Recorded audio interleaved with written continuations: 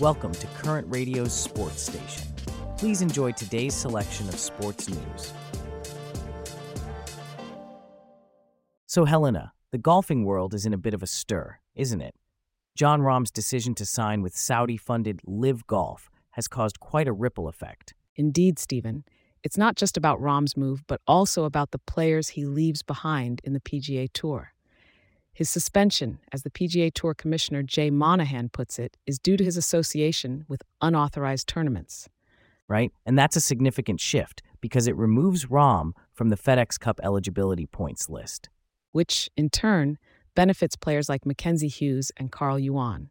Hughes, for instance, moves up from number 51 to number 50, becoming eligible for all 7 of the $20 million signature events in 2024. And Yuan, who is set for Q School this week, moves up to number 125, securing a full PGA Tour card for next year. It's a domino effect, isn't it? Absolutely. This distinction between the FedEx Cup standings and a separate list related to eligibility for the postseason and for status was created precisely to prevent players defecting to LIV from negatively impacting those who stayed behind. That's right, and we saw this play out last year with players like Ricky Fowler, Jimmy Walker, and Rory Sabatini benefiting from others' defections to LIV.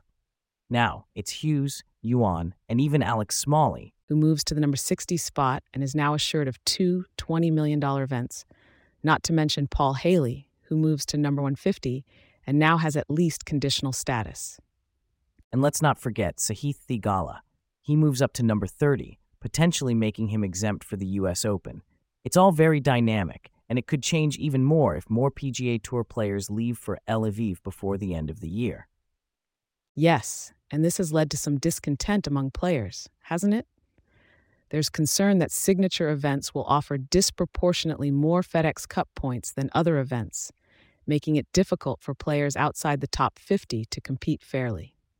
Monahan has assured players that the board will review how the new system is working in June and evaluate possible changes for 2025. It's a crucial period for the PGA Tour, and it'll be interesting to see how it evolves. From the greens of the golf course to the gridiron of the NFL, let's pivot our conversation to a different kind of game. A game of touchdowns and tackles, where the stakes are high and the margins for error are slim. Yes, we're talking about football, and what a game it was last night. So, Helena, let's talk about that stunning upset in the NFL. The Tennessee Titans, against all odds, pulled off a 28-27 victory over the Miami Dolphins. Absolutely, Steven. It was a nail-biter and a major blow to the Dolphins' hopes for the number 1 AFC seed. Now the Baltimore Ravens are sitting pretty at the top. Indeed. But let's focus on the Titans for a moment. Quarterback Will Levis really stepped up, leading a 4-play, 64-yard drive in the final 2 minutes, and Derrick Henry, with his second touchdown of the night, sealed the deal. And let's not forget, this was Levy's first fourth-quarter come-from-behind scoring drive. He also turned in his first 300-yard passing performance. Quite the night for him. Absolutely. But the pivotal play here was Coach Mike Vrabel's decision to go for a 2-point conversion. That call may have been the difference in the game. Right. Now on the Dolphins' side, despite having the NFL's best red zone offense, they struggled to finish. They failed to score touchdowns on 3 of their 5 red zone trips. It was a tough night for them, especially for quarterback Tua Tagovailoa. With Tyreek Hill out for most of the first half, the Dolphins' offense struggled. Tagovailoa ended up with 240 yards, no touchdowns, no interceptions. And it wasn't just Hill. They were hit hard by injuries, with Xavier Howard, Jalen Waddle, Connor Williams all suffering injuries in the first quarter. Right. But let's end on a positive note for the Dolphins. Their defense scored a touchdown for the 3rd game in a row, thanks to Zach Sealer's pick 6. That's a trend they'll want to continue. Definitely. And looking ahead, the Dolphins will host the New York Jets next week, while the Titans will face off against the Houston Texans. Both games will be worth watching. From one thrilling football showdown to another, let's turn our attention to the women's game. The inaugural Concacaf W Gold Cup draw is out, and it promises to be an exciting tournament. Let's take a closer look. So, Helena, big news in women's football, right? The inaugural Concacaf W Gold Cup draw is out, and it's looking pretty exciting. Absolutely, Steven. The U.S. women's team is set to face off against Mexico and Argentina in Group A, with a fourth team yet to be decided. This is going to be a thrilling matchup, don't you think? No doubt about that. And let's not forget, we've got Brazil and Colombia in Group B. That's a replay of the 2022 Copa America Femenina final. Talk about a grudge match. Oh, definitely.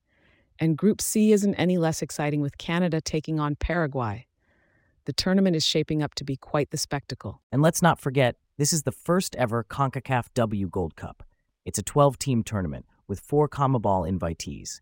The USWE qualified as winners of the Concacaf W Championship, while Canada got in after defeating Jamaica. Right, and Mexico, Panama, and Costa Rica also earned their spots after topping their respective groups. But there are still 3 spots left to be decided in February's playoffs. Absolutely, and those playoff matches are going to be crucial. We've got Haiti versus Puerto Rico, El Salvador versus Guatemala, and Guyana versus Dominican Republic, all vying for a place in the group stage. The tournament is spread across 3 venues in California and Texas, with the knockout rounds kicking off in March at BMO Stadium in Los Angeles. And with the USWNT heading into the tournament under interim coach Twyla Kilgore, it'll be interesting to see how they perform ahead of the arrival of their new coach, Emma Hayes. Indeed, Stephen.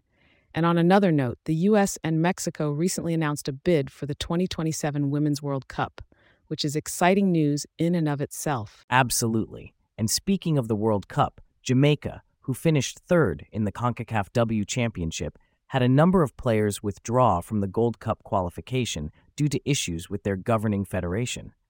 Yes, a real shame for Jamaica. But it's clear that the 2024 Concacaf W Gold Cup is shaping up to be a tournament to remember. Can't wait to see how it all unfolds. While we have been focusing on the international stage of women's football, there's been plenty of action happening closer to home as well. Let's now turn our attention to the thrilling world of college soccer, where we've seen some impressive performances and unexpected turns this season. Let's switch gears to college soccer, where we've seen quite a thrilling conclusion to the season. Clemson has claimed its 2nd national soccer championship in 3 seasons, right? That's right, Stephen. They held off Notre Dame 2-1 on Monday night. The Tigers have had quite the run, haven't they? This is their 6th title game appearance and their 2nd win in just 3 campaigns. Indeed, and let's not forget their previous titles in '84, '87, and 2021. They've built a solid reputation. Now let's talk about the players. Brandon Parrish and Ousmane Sella. Oh, absolutely. Parrish scored his 8th goal of the season for a 1-0 lead in the 27th minute. And Clemson, they've been unbeatable this season when leading at the half. They're now 11-0-1 in that scenario. Parrish was instrumental in maintaining that lead too, clearing the ball off the goal line in the 58th minute. And then there's Silla. He's been named the most outstanding offensive player for the tournament. Yes, Silla had a big part in this win, scoring his 13th goal of the season for a 2-0 lead in the 70th minute. A crucial moment in the game, no doubt. And let's not forget Clemson's goalkeeper, Joseph Ndema. He nearly recorded his 5th straight shutout in the NCAA tournament, but a handball in the 89th minute led to a penalty kick for Notre Dame. That's right. Patty Burns converted that penalty kick for Notre Dame. He also had a good scoring chance earlier in the match, but his shot hit the crossbar. A bit of bad luck there. Yeah, but despite that, Clemson's defense was remarkable all season. They only allowed 18 goals in their first 18 games and just 1 in the last 5. That's some solid defense. Absolutely, Stephen. It's worth noting that these teams faced off earlier this season with Notre Dame winning 3-2. But this time, Clemson turned the tables. Indeed, they did.